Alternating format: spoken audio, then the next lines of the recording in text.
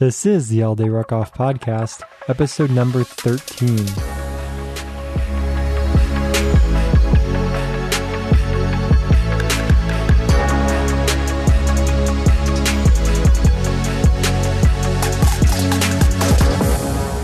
Welcome to the All Day Ruck Off Podcast, episode number 13. This is your host, Brian, and I wanted to thank you so much for tuning in. We truly hope you enjoy this episode, and don't forget to check out our previous episodes as well. The All Day Ruck Off Podcast includes interviews, answers questions, and provides updates on the rucking community. Today, I am very excited to be interviewing Chris Way, who is both a GoRuck cadre and GoRuck selection finisher. You may recall that we interviewed him back in podcast episode 6, and I'm excited to have him back to talk about his selection event. Before we get started, I wanted to thank SmithX360 for leaving a 5-star review on iTunes. SmithX says, "This podcast is great. Brian is a great interview and really knows his stuff about rucking. Always has interesting questions and the sound quality is fantastic. A lot of new podcasts have terrible sound, but this one hasn't had a bad episode yet. Great for newbies or experienced GRT." Thank you so much, SmithX360. That really means a lot, and I truly appreciate it. Without any more introduction, let's get into the interview with Chris Way about his GoRuck selection class 001 finish. So you completed GoRuck selection class 1. Back then, no one really knew what selection was. How did you even find out about the event, and what made you want to sign up for it? I remember on the Tough page seeing applications for a new event, and they were going to call it, I'm not sure if it was going to be called selection, but it was a new event that was being modeled after Special Forces assessment and selection. And you had to have completed a certain number of GoRuck events and justify why you thought you'd be able to complete an event like this and apply. Of course, that excited a lot of people that were doing a lot of GoRuck events. At the time, there was only the GoRuck Challenge. There was no light, there was no heavy. And so the people that wanted something a little bit harder, their only option was to do back-to-back GoRuck challenges. And at the time, there was a GoRuck Challenge Friday, and there was a GoRuck Challenge Saturday. So you could do those two. And of course, a number of people had. HQ made a post asking people that were serious about trying something harder and encouraged people to apply. But at the time, I was recovering from a neck surgery. I had 4 bolts put in my neck. For 12 weeks, wasn't allowed to lift, something more than 10 to 15 pounds. And that event fell right in the middle of my recovery. That would be kind of a tough event to do if you can't lift 10 to 15 pounds. Yeah, and of course, none of us knew what was going to be offered at the event other than it was going to be a hard event. And it was going to be a couple days long, and you were going to have to do a lot of GoRuck type stuff. And this event was GoRuck Selection 000, which was the GoRuck Selection Beta class, you can kind of call it. Yeah, I think officially they called it the Selection Screener. And there was no hint that it was going to be a continual thing. Of course, there weren't other events, so GoRuck hadn't started the process of doing beta events and so on and so forth. But, it was pretty much out of the question for me, and I was bummed out. But all of the names of the people that were going were more or less familiar on the Tough page at the time. There were a lot of heavy hitters. I think the process of picking out people that had a proven track record of success at events like that really helped motivate the group. And it also helped the HQ and it helped the cadre run evolutions and see for real, what is this going to be like for people who can handle it? And not sure how big the initial class was. It was pretty large. I wasn't there. It went for a while. Obviously it was a success. So lots of cool pictures of Zodiac boat work, water torture, PT, rucking, so on and so forth. And after that, a calendar was released of selection dates. And, I didn't want to wait for one to come around to me. So I signed up for class 01, which was in December of 2012, 2013, something like that, up in Washington, D.C. Yeah, that was a cold one. If I remember correctly, there was snow on the ground. Yeah, it was pretty cold. It wasn't much below freezing, but it hovered right around freezing the whole time, day and night.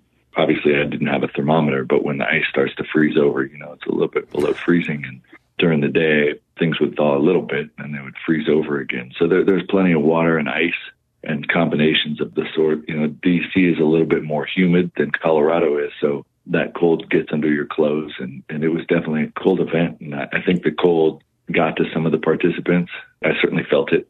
But yeah, I mean, the whole time we were thinking about Jack's Beach and seeing pictures of those guys in their Ranger panties under the blistering sun. So you're always thinking about what's not right there in front of you. And, we all wish there was hot sand and sun. And of course, the guys on the beach and screener, I'm sure, were thinking about ice and cold water. Grass is always greener. Yeah. Yeah, I think that first class was 5 years ago. That was, what'd you say, December 2012? Selection's been around for a long time.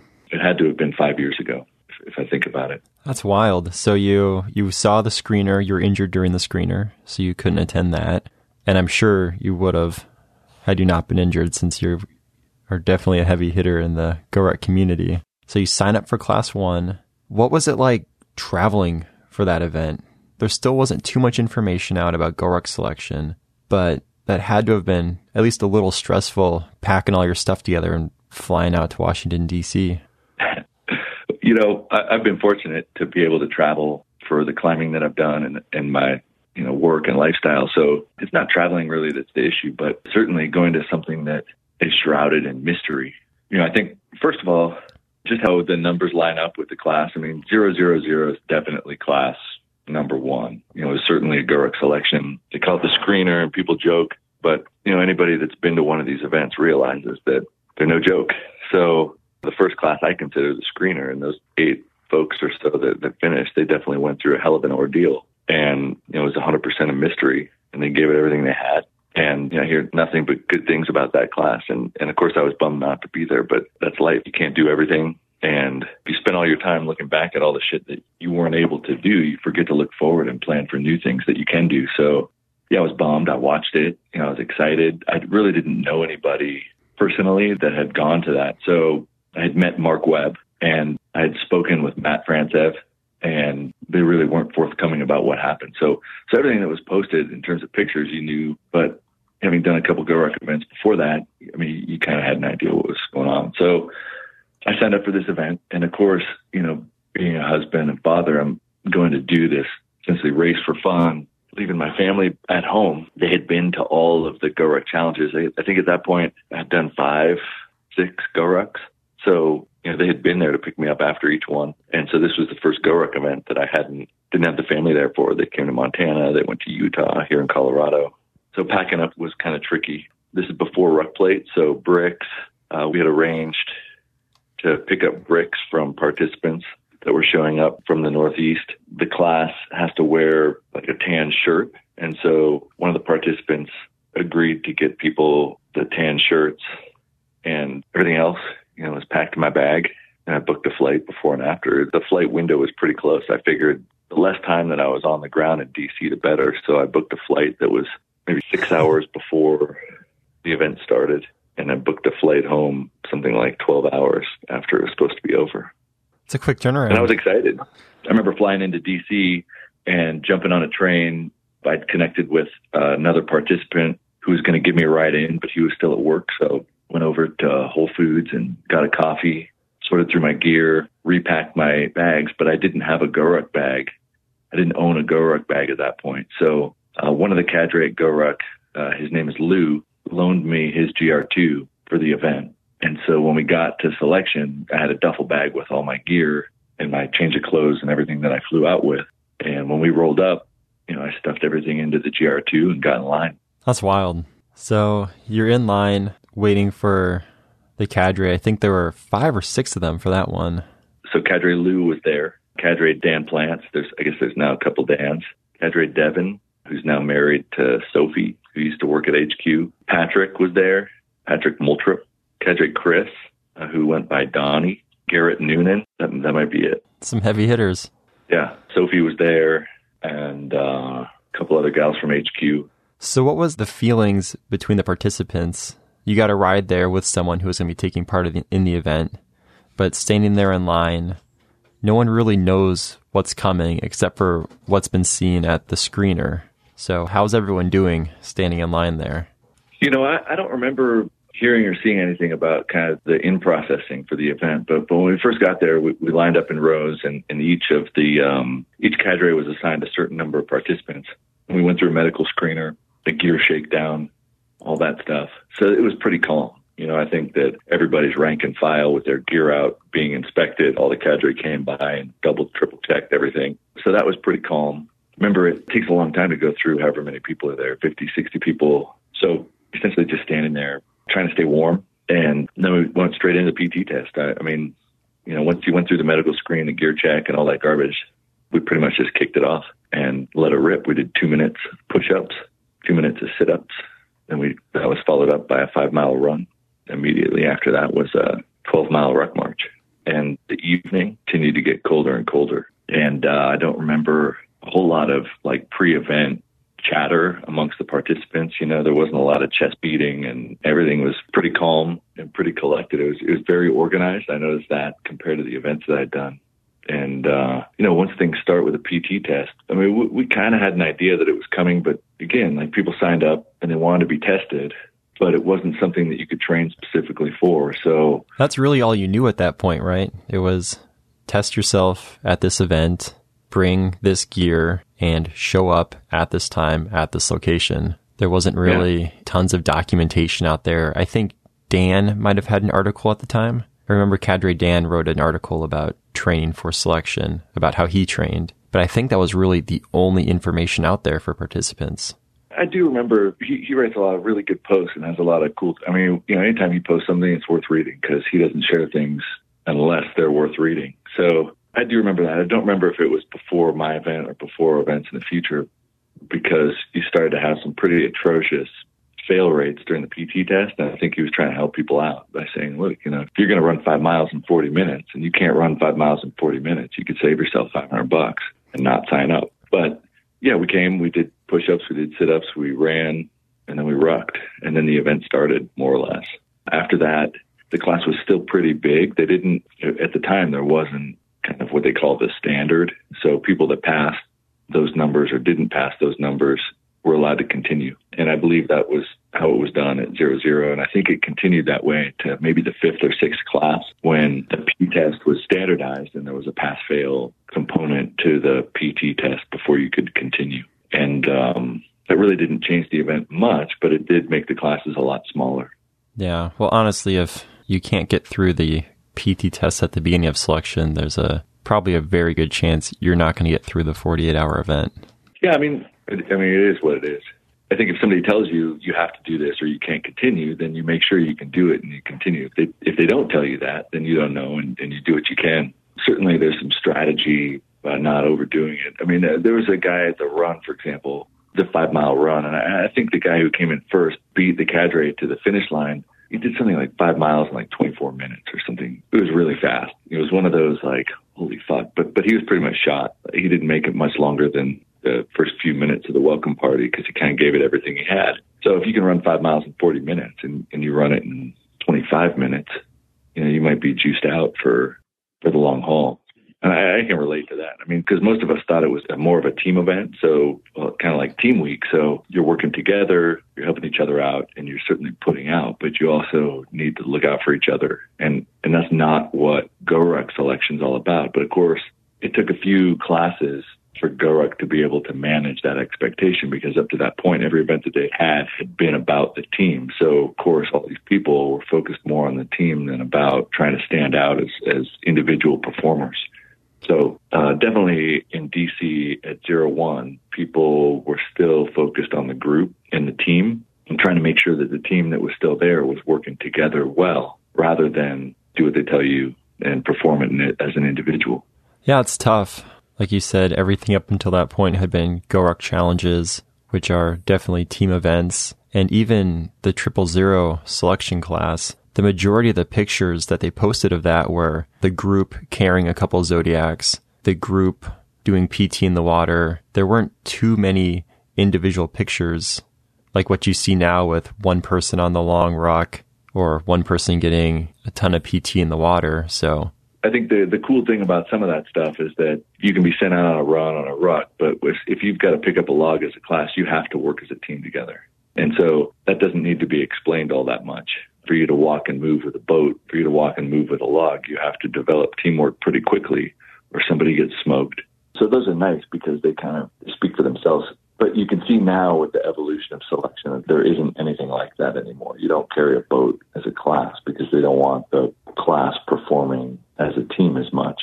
The evolutions have been whittled down to let's test the individual. Of course, with some of the evolutions, you get to a very small class very quickly now. And so, the more recent classes have had, one or two finishers at best because they're testing the individual pretty strongly.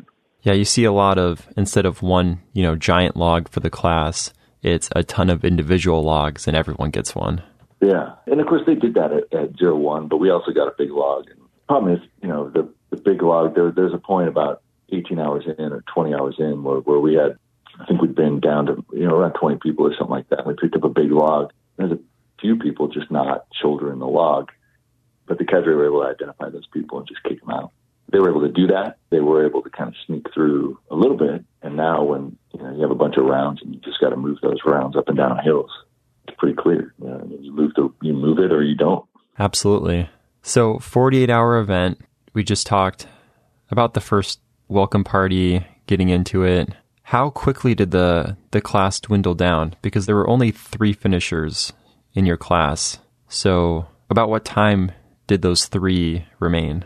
It took a little under 24 hours. And I think that's the case for pretty much all the classes. I'd say within the first 12 hours, you're down to a few people. I'm not sure there was a class that had a lot of people make it through probably the first 12 hours. And for us, we were down to about 20 after all the welcome party stuff. I have a good grasp on how long it took, but I would probably say like after the PT test, we probably had a welcome party that lasted 3 or 4 hours. End of that, we all picked up logs and wood and stuff. And by the end of that, the class was small, probably 20 people. And those 20 people made it into we started in the evening, right? So it got dark really quick and we did our PT test. Our PT test lasted maybe with the admin stuff, maybe 5 hours.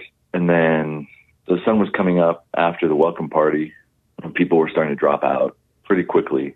As soon as the sun started to go down again. So I guess I would say now, thinking it was probably right around the 24 hour mark, we were down to 3. Yeah, it's got to be tough. You watch it go down the first time and, the sun comes up and you feel a little bit better, but then just watching it sink again, it's got to be something different. Yeah, I mean, people respond differently to stressors. So it's too hard to say, what's going to happen to a class, but everybody has different stressors and everybody's able to deal with adversity differently. So if you're motivated and you're psyched to be there, nothing gets in your way psychologically, or at least it does less. If you're there because you're tough and you think you're physically tough, that's pretty easy to wear down. But for us in particular, it was the cold that was kind of the enemy. The irony is that the cadre pretty much just warmed us up and the environment cooled us off. And when we had the PT, it was kind of welcome because you were able to get your core temperature back up. But throwing us in ice water and getting cold repeatedly really sucked the life out of a lot of people. And I can honestly say that I felt like I got so cold repeatedly that I was struggling to get my temperature up. I certainly noticed that myself. I'd gotten cold and warm so many times that I was losing the ability to warm myself back up. And it kept taking longer and longer. And I wasn't sure at some point if I would be able to warm myself back up. Of course, I didn't know what would happen, but I noticed, maybe it took 4 hours, 5 hours for the last dunk to kind of recover from. I thought, oh shit, if we dunk again, it might be 10 hours. I might not warm up. And that was a curious feeling. That's something that I had never felt to that extent before. That's wild. So with feelings like that, was there ever a time when you were questioning if you would be pulled from the event? It wasn't that. It was one of those realizations of wow, I've never experienced this at this level. You're in no man's land kind of for your personal experience. You say, gosh, when you've been through something, then in the future, anytime you get to that point, you know exactly what's going to happen. But when you're somewhere that you've never been before, you don't have a frame of reference. And that's definitely happened for me there. I was in a mystery zone and fortunately I was able to just kind of keep going. That's wild. Some people weren't able to do that. And they were pulled. Patrick pulled at least one guy or two people because of hypothermia. A lot of people dropped. One thing that happens at GORUCK selection that you see a lot of is people quitting and then posting something like I was med dropped or I was dropped for one reason or another, and they drop themselves. you can't keep people from posting their version of the GRT version of AAR, which is essentially a long run through of what they did and why they did it. But Patrick was there monitoring people's core temperatures, and there was a couple people that were very, very cold, and he did drop them. Yeah, I think that's what I was trying to get at. You get dunked, you can tell that it takes 4 hours for your body to recover. The cadre are very good at monitoring the warmth and how the participants are doing. So, oh yeah, it's their job to watch the class and see how they're performing, and they're not there to hurt anybody. They're there to test people, and they're there to test people to see whether they have what it takes to do what they signed up for. And of course, nobody wants anybody to get hurt. So they're watching that very, very closely. And when it's cold and people are tired, they do a great job of making sure people are safe and are able to perform at a level that's safe for them. But nobody wants anybody to get hurt. And right. Unfortunately, when you push the limits like that, sometimes people do cross the line. And they did the responsible thing by dropping a couple people. And I've got to say that you've done a lot in terms of events and different types of events and those kinds of experiences up to this point. So for this event to kind of find a new limit for yourself, an area where you think, my body's never been here, this is interesting, what's going to happen, that really says a lot. It's crazy because let's say it was 30 degrees. Well, shit, man. I mean, I've been well below zero for extended periods of time, but I'm in gear that's capable of allowing me to do what I need to do in sub-zero conditions, double-digit sub-zero conditions. And I'd been wet before, and I'd been in the ocean for long periods of time before. But at 30 degrees, performing at that level with minimal calories, continuously getting wet, and then getting out of the water and maybe not moving a lot, getting cold and colder and colder and colder. And there's only so much time before you go into that kind of state where your body's not able to re-warm itself, and it doesn't have to be that cold. We realized, 30 degrees isn't really that cold, but yeah, I definitely pushed my limits at that event. I hope I don't have to push them further, but maybe I shouldn't say that, but it's a weird feeling. Yeah, I'm sure. So at first, the screener was a big deal. Class 1, I don't know if it was a big deal because I was there. Class 2, 3, 4, for a while, it was very, very popular. People were really excited. It's kind of like the GORUCK Super Bowl, and there was a lot of hype and a lot of excitement. People were coming, but a lot of people were going to it, unable to get through the first few hours. So you saw some pretty atrocious drop rates. And then it entered a phase where there was a lot of black classes, meaning nobody was able to continue and everybody went home empty-handed. And then some of the hype about selection faded. Now it's hard to tell if people even know it's much of a thing. Yeah, at one point there was 6 or 8 selection classes in a year. Yeah. It seemed like every month they were rolling out a new one.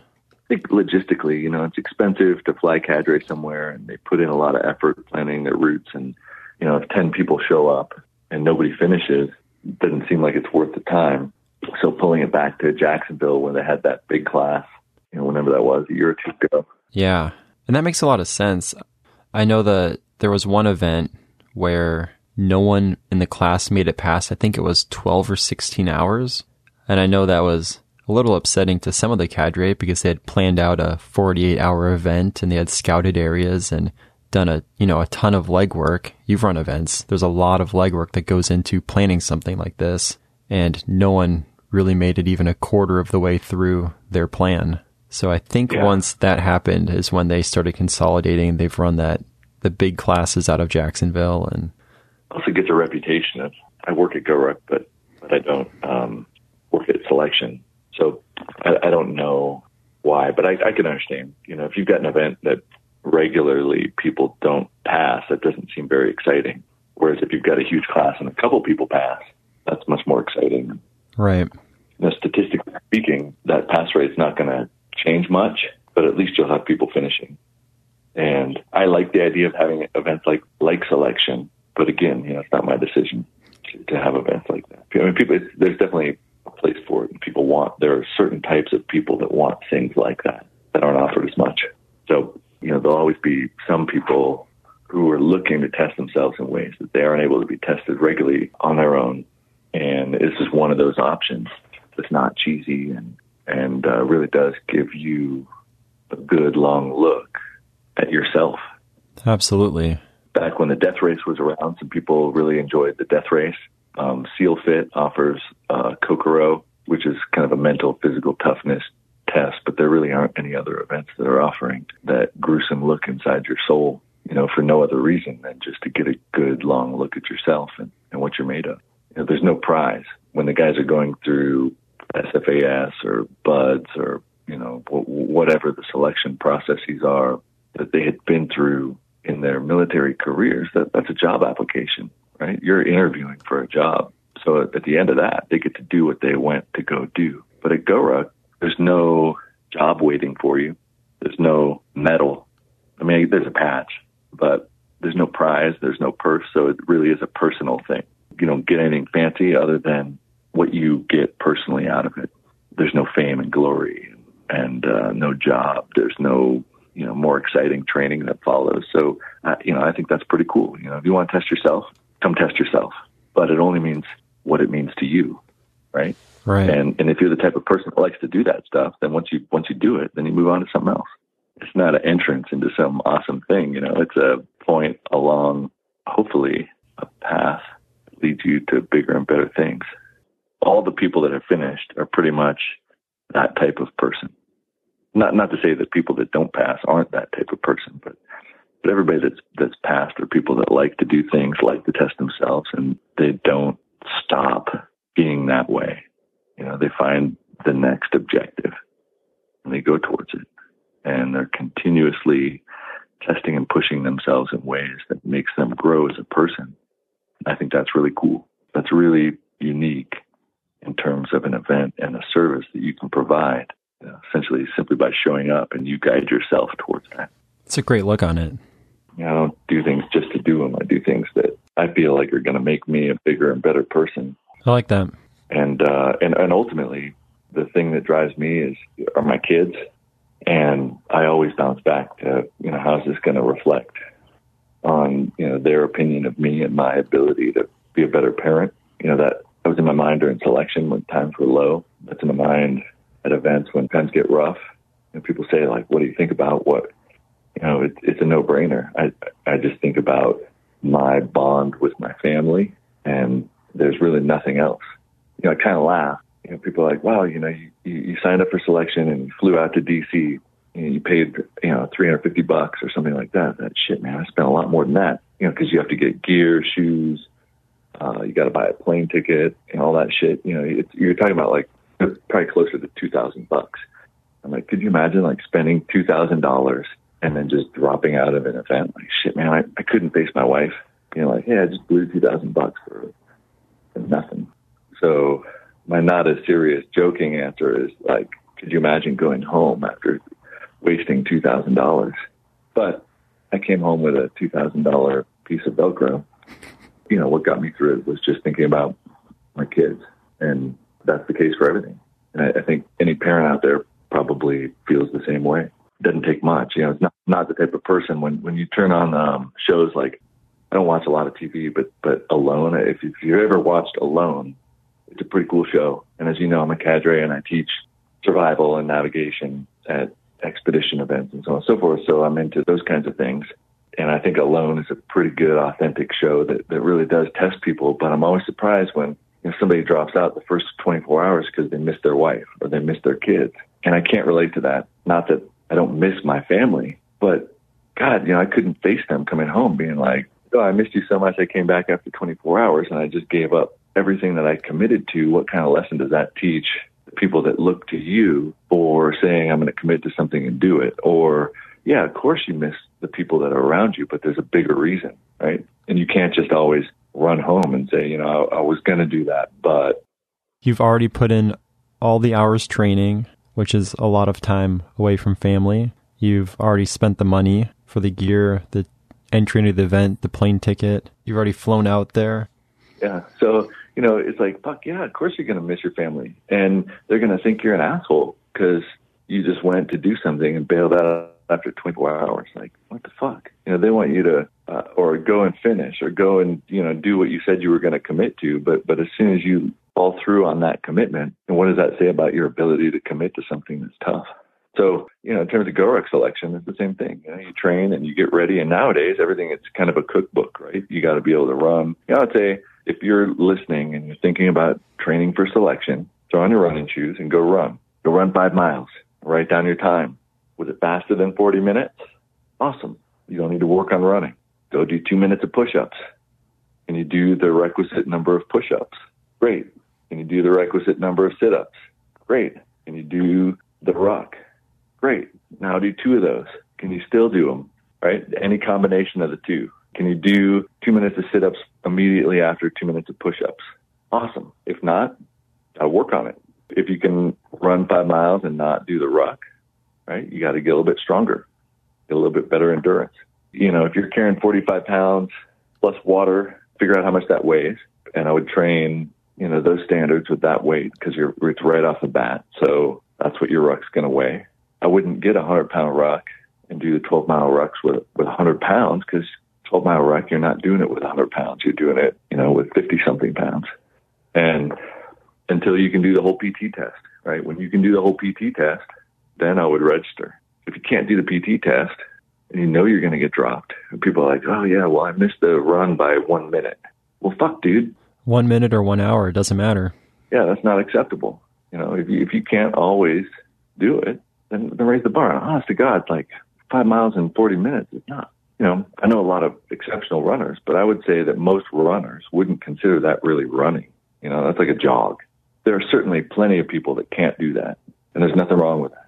But if you're signing up for an event, that's one of the benchmarks that you have to jump over. In the context of running as a sport, that's jogging, right? Now, a lot of runners probably can't throw on 60 pounds and ruck 12 miles. But This is an event that tells you exactly what you need to do. So you need to do that. And it'll take you a little bit to get used to. But if you can't do that, then get to the point where you can do it. I mean, you should be able to run 5 miles in 30 minutes, or 35 minutes. Anybody that's kind of a good runner, you're probably talking about between 30 and 35 minutes. A good rucker should be doing the ruck in 3 hours. And that's not even a good rucker. I would say if you can't do 12 miles in 30 minutes or in 3 hours, that's 4 miles an hour. That's basically a walk. Go to New York City and just look at grandmas walking around. They're going faster than that. Again, I don't do push-ups, and I don't really do sit-ups either, but they're asking you to do push-ups and sit-ups. So you better do push-ups and sit-ups. And then have a good reason. Do some long events. I would lead up to it. After my recovery from surgery, I did a few GORUCKs leading into it, and then I spent a lot of time alpine climbing up in Rocky Mountain National Park going into it. And then I went out and surfed for a little while at the beach to get some oxygen into my tissues, and then went out to DC. And I think that, when I talk to the 20-something finishers, it's a different attitude. There's not like, well, I can't do this or I can't do that. It's just not a question. So I've never done a challenge, a 12-hour GORUCK challenge, plus or minus, 7 hours, whatever, the actual times are. Never done one I felt good after. I mean, my body's pretty wrecked after a challenge. And yet, we jumped straight to selection. I didn't feel good after that either. I don't think you don't need to baby step to selection by doing an HTL. And as a matter of fact, it could cripple you or not. I just don't think you need to do that kind of stuff. And I do believe in recovery. I don't think that going harder all the time is good for you. Your body needs to adapt, and to adapt, it needs to have hard stimulus, and it needs to recover, and it needs to have different types of stimuli for you to grow. So I think, doing an HTL doesn't mean you're going to pass selection. Right. But that's my personal opinion, I mean, you got dudes that are, I say dude, I call my mom dude. So you have people that go to, a lot of GORUCK events, but they're team events. So you're not testing yourself as much as you are. 48 hours passes in 48 hours. I mean, 48 hours from now, we're all going to be doing something. So how do you fill it? You fill it with all the shit that you fill it with. But if you fill it by going to an event, 48 hours is going to be over and you're going to look back and you're going to say, did I fulfill my commitment that I made for the last 48 hours? Well, if my commitment is to have lunch and go for a jog and get 8 hours of sleep, then I did it. But if I've committed to 48 hours of PT and walking around with a backpack, then I'm just going to do that. 48 hours isn't that long. And you make a commitment to yourself. That's one of those things that personally you have to figure out what your triggers are. But the way I see it is that it's a time reference and it's an output reference that you need to know for yourself. And there's people that pass the death race in something crazy like 90 hours, 72 hours or something like that, but they weren't able to pass GORUCK Selection. So it's not necessarily just can you put out for a long time, because these people did put out for longer than GORUCK Selection, but can you do it in the context of this event? Not just train for this event. If I can sit down and play poker for 12 hours, that doesn't mean I can do a good job at chess for 12 hours. So, I ran a marathon and was super sore because I'd never run half that far at the time that I ran my first marathon. And that happened in a couple hours. I was as sore as I was after a challenge. I think that, what you need to do is wrap your head around yourself. And if you've never done anything closely related to that and you still want to do it, it's pretty clear what you need to do. You need to get out there with a ruck, make sure you can ruck 12 miles, make sure you can run 5, make sure you can do some push-ups, make sure you can do a hard workout and recover afterwards. I would say if you can work out hard for an hour and feel good the next day, awesome. And if you can work out really hard for an hour and you're wrecked, then you need to work on your body's ability to recover after high output. Before selection started, a lot of people were into doing workouts. And at that time I was introduced to the Murph. And the Murph is a workout where you run a mile and then you do 100 pull-ups, 200 push-ups, 300 squats, and then you run a mile. And people were doing that like crazy and trying to figure out what can you do as a group. The Tough page was new and we were this community of people that were all excited about doing cool stuff. And so, for the sake of itself, people were doing this Murph thing over and over and over again. I remember just loving the Murph. In a couple months, I probably did the Murph workout 20 times or something. I thought it was spectacular. And, I remember the first time I did it, I was pretty sore. And by the end of it, I wasn't as sore and times were getting better and so on and so forth. And that's the kind of thing that you're going to be thrown at repeatedly during selection is how hard can you go and still recover in a short period of time so that you can do it again and do it again and do it again. And if you're really strong, but you're not used to that type of recovery to do it again, of course, you're going to get a lot of tissue breakdown, which leads itself to rhabdo, where you're going to not have the glycogen stores, or you're going to burn your glycogen too hard. Those are the kind of things that are expected of you, whether you know it or not. So you could be strong, but not have the endurance. So you can have the endurance, but not have the strength. But you certainly need to have the ability to recover, collect yourself, do it again, and do that over and over and over and over again for 48 hours.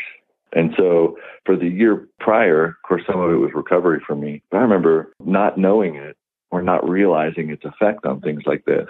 We were doing the Murph every day and feeling great, but I was also doing some recovery. I remember trying to do all of the P90X workouts, 1 per hour, every hour till they were all done.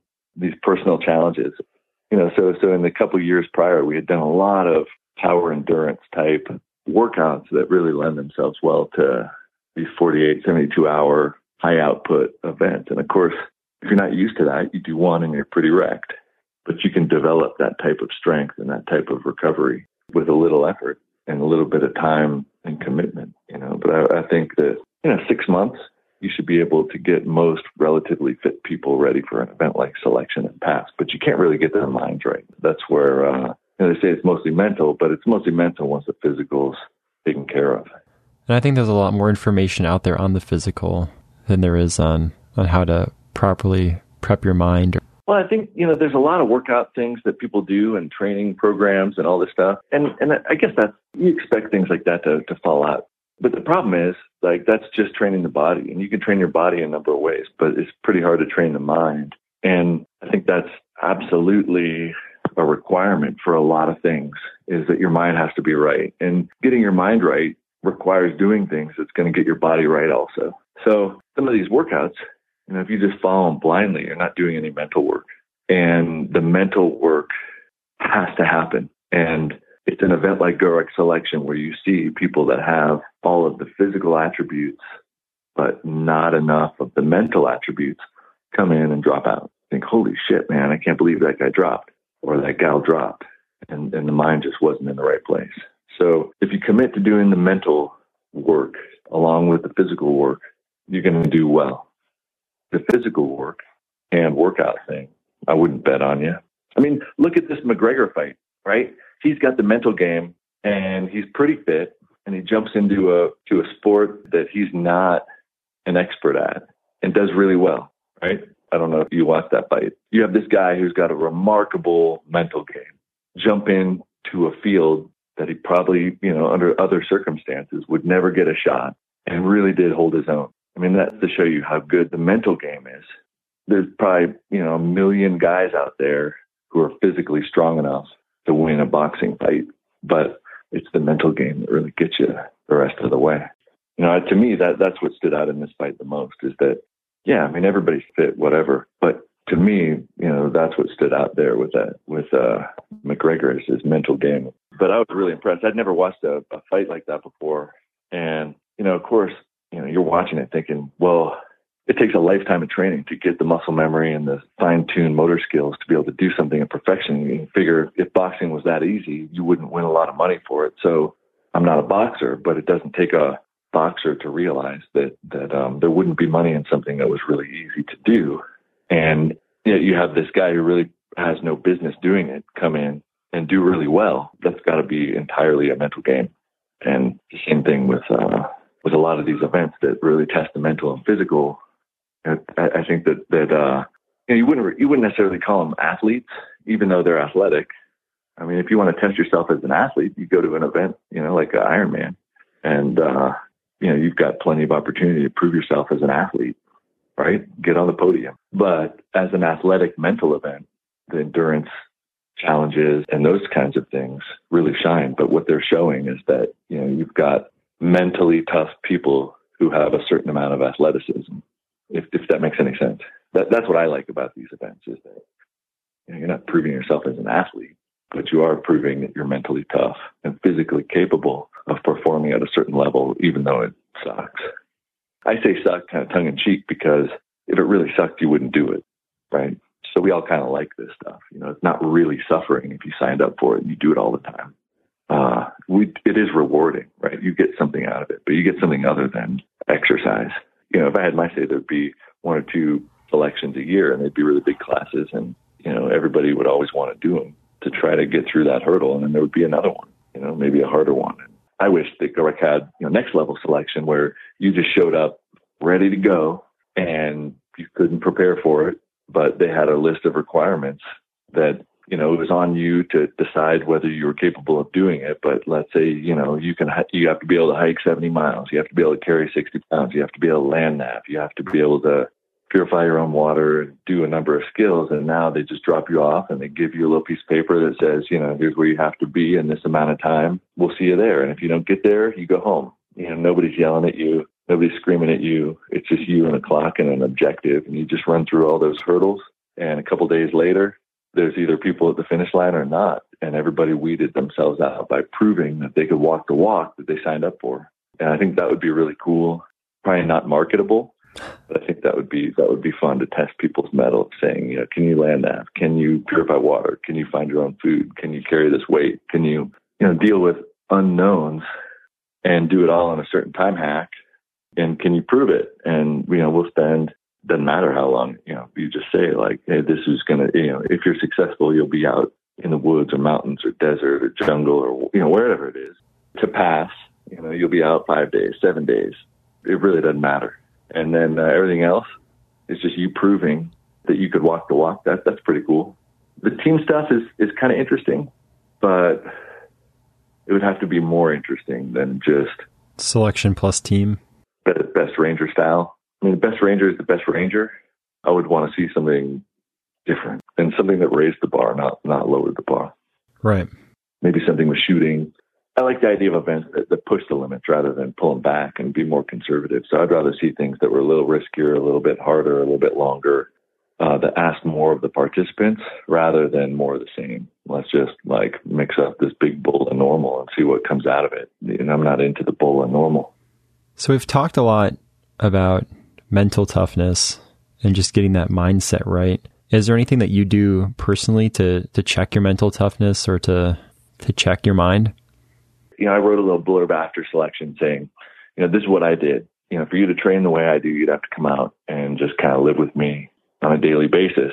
And I still mean that. I think that everybody has their own way of training, and it's not wrong. So, for instance, I'm not a huge fan of dropping names, but obviously, if you look, when I passed selection, I passed with a guy named Dave, and I passed with a guy named Olaf. And all three of us are different, and we all trained differently, and we all did well enough to pass. And there are other finishers that train different. Nobody trained the same. So that's one knock against the, I bought XYZ selection training program. I don't know if anybody that's passed actually did XYZ and passed. So what I do probably won't help the majority of listeners. And the reason I say that is that, my life has certain obstacles that I have to face and deal with, and that's mental toughness. The way I grew up made my mental game pretty strong to begin with in this type of discipline. And it's not something that you could just say and listen to a podcast and try to replicate on your own. But you've got a lot of adversity. You've got a lot of things that you have to do for a reason. And as long as you're aware psychologically of the reason that you're doing things for, you'll cultivate mental toughness. If you have to wake up early, then you think, I don't want to wake up early, but I'm going to. And you do it. And you repeat all of those things. Somebody said something rude to me. Awesome. They probably got shit going on in their life. And it's not going to get to me. It's cold outside. Great. It's cold outside. But I'm going to deal with it. And as long as you're psychologically aware of the things that you don't really like or didn't choose, and you view it as something that, is helping you, and you're aware of it, you'll get stronger. A good thing about climbing and mental toughness is that you set an objective, and largely those objectives are just out of reach. So you have to overcome that mental, psychological discomfort to achieve something that you aren't physically or mentally able to do.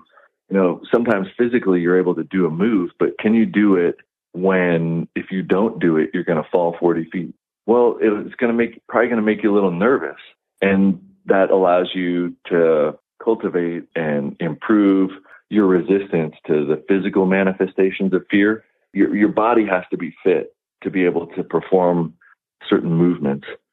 But now you're aware of the fact that now if you don't perform these movements, you're going to get hurt, right? Or you're going to fall and it's going to be scary. Or a number of things can happen if you don't do these movements that you can do now, but you're not quite sure if you can do it when you're scared, really scared. You slowly develop the ability to control your body. You don't shake when you're nervous. You don't sweat. You're able to maintain your breathing. You're able to maintain your concentration enough to be able to put your body exactly where it needs to be. And that fine-tuned motor skill, it really helps you when things get stressful because you maintain that relaxed state. I think that's why a lot of shooters nowadays are, doing a bunch of push-ups and burpees and stuff, running around before they shoot because your body gets in a stressful situation. It starts to behave differently. And just like you can train it with shooting, things like climbing can help generate that type of body, mental, physical control. If you're in those circumstances, of course, indoors, you don't get that. But I spent a lot of time outdoors doing things like that. And I think that helps a lot. Same thing with surfing, I guess, and every time I go out surfing, when the waves are big, it's a little scary, right? But if you panic, the damn thing's just going to beat you up and drown you. And eventually, you're able to keep cool and keep it under control and drop in and do what you need to do and have fun. But until you get that mental, physical kind of partnership, things get the best of you. So whatever it is that someone does, you could probably find a way for them to train that mental, physical junction. But it's probably a little different than the way they do it. And a lot of people aren't receptive to that.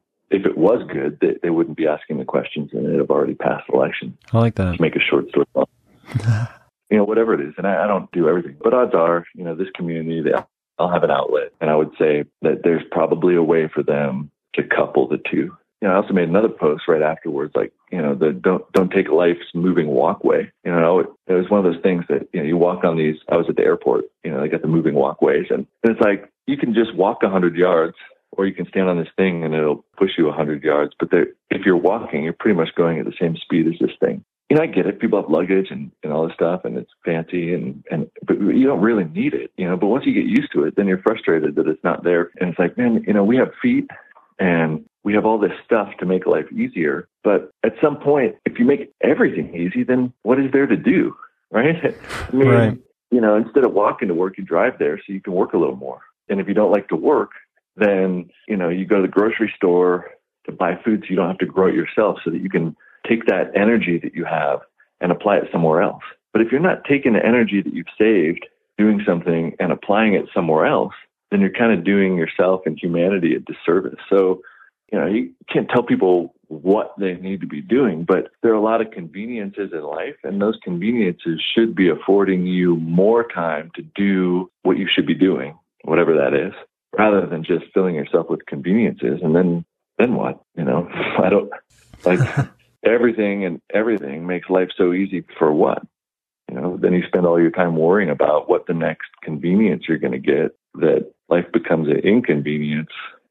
Seems bogus to me. You know what I mean? You should be working on something and pushing yourself some way, and using the conveniences elsewhere give you more time to work on those things that are making you a bigger, better person. Once you've made those commitments, then you do everything you can to honor that commitment. And as soon as it's done, it's over. Like, it doesn't mean anything. Something that you've done in the past, and you need something new in the future. And I would hope that the people that I'm close with and the selection finishers that I'm close with are all working towards an objective in their future. And you don't find them just sitting around talking about how awesome it was to pass selection. You would hope that there's something that they've got set up, for the next few months, for the next year, for the next, 10 years. They've got these plans that are always forward looking. Use your experiences to adjust and accomplish those goals, because, these types of things really mean nothing. That makes sense. Looking at selection not as the end of the road, but just one more stop along the way to the next thing. It was the thing, 5 years ago. And since then, there's been a lot of other things. And each of those things you learn from, but you need to apply it towards something in the future or the present moment, which is, right, it's hard to do, but, live now and live, and prepare for the future and learn from the past, but don't live in the past. I like that. So speaking of the past quickly, and just probably a question I should have asked a while ago, how did you feel when you finished selection, thinking back 5 years ago? I was confused because I thought we were getting in water. We'd come off the long walk, and I'd hurt my foot, and so it hurt. And I remember everybody was screaming and yelling, and it was dark, and they were telling us to get in the Potomac. So we were going to the Potomac, but because I was so cold, I had a compressible down coat, and I had pulled it out of my dry sack because I really needed to maintain that core temperature. And I thought, shit, if this gets wet, I'm fucked. So we were going over to the Potomac, and we were bear crawling. And I remember asking the cadre, can I take my jacket off? But thinking obviously you don't want to show everybody your cards. But at that point, it was like, man, I got to get my jacket off and get it in a dry sack. And I was hoping I had 30 seconds to do that. And I remember he smiled, thinking it was pretty funny, but I was ready to just jump in the Potomac. And we got up to the edge, and I was just taking my clothes off to jump in. And right as, I think somebody grabbed me and turned us around. And then they moved us a little bit, and they were doing some PT, and there was a little bit of confusion. But, now I realized they were just putting the flag up. And then they had this huge fire. They threw some gasoline. They were using gasoline to make this huge fire. And there was a few moments during selection that were confusing, one of which they threw us in a trailer. Everybody was freezing. And we went into, Jason had this trailer. They put in a space heater, and then they shut it. So it was pitch black. We went from cold to 90 degrees. It was like hot yoga, 100% humidity, hot as shit, pitch black. And instantly, I think everybody fell asleep. And then they opened the doors. There's lots of noise and smoke and all sorts of shit, and super confusing. And this was one of those confusing moments at the end, and then it was over, and I was super confused still. Wait a minute, are they fucking with us? Thinking there was going to be something else. And there's fire everywhere and people, and it was just kind of one of those, like, you're in a daze, not quite sure what's going on. So I pulled out, like, I grabbed my ruck and I pulled a bunch of shit out of it to put my jacket into it, because I was like, all right, we're going into the water. So it was over, and they gave it, and I remember just like pulling out my dry bag and dump it, try to get my freaking jacket and a bunch of other stuff into a dry bag. And then we jumped in the car and went back to the team house in DC and got some food. I think I fell asleep eating it. Yeah, it was a good time. That's wild. That's wild. You said that you booked your flights, your tail end flight, pretty close to the end of the event. Was that any issue getting out of there? We had to do like a little AAR the next morning, and then I just went to the airport and flew home. Not bad. I probably would have been sleeping still, slept through the flight. After things like that, I don't sleep very well for a week or so. Anytime I do something really physical, no matter how tired I am, I tend not to sleep very well. So it took, maybe a week of sleeping like 2-3 hours at a time to catch back up. I think that those big things, they have a pretty significant impact on your glands and your hormones. And so it's not just, hey, I'm going to sleep and eat something and be fine. For me, at least, it affects me for a decent amount of time before everything's functioning right again. That makes sense. My feet were pretty messed up. I bet. I kind of hobbled around. I couldn't wear shoes for a week or so because my feet were so swollen. Whew. Probably was a fun airplane ride. Yeah. Actually, after selection, a few months later, they had the first Heavy, which was Bragg Heavy 01. Probably the best plane flight I've had post-GoRuck event was after the Bragg Heavy. And I remember, we were filthy and pretty much 100% disgusting. And California GRT Bill and I were at the airport. We were, we'd kind of like hosed off and stuff, but we were still pretty gross. When I flew home, I didn't realize how disgusting I was till I got to my house, and my wife met me out front, and she saw me within 5 feet of me. It was like she stopped and said, "Oh my God, I can smell you." And, it's just disgusting. And I had to strip off all my clothes and get hosed off in front of the house before I could come inside the house, and then put all my gear into a contractor bag, and then took it to a laundromat rather than use it on our washer and dryer. It was really disgusting. And some of the stuff that I had with me is permanently stained from the clay on the tank trails. That was probably the most disgusting plane flight I had. And I sat between two ladies and I just fell asleep. But they were pretty offended. You could tell that I smelled pretty gross by the looks on their faces. But I didn't put two and two together till I got home. Oh, man. It was pretty gross. Chris, thank you so much for taking just a ton of time out of your day to talk with me about this. It really means a lot, and I had a great time running through that event with you and just all your thoughts on those types and styles of events. It's been really, really cool to listen to. So thank you so much. This has been awesome. It's always fun chatting. We'll talk soon. Talk soon. Keep up the good work. Thank you so much for listening to the All Day Ruck Off podcast.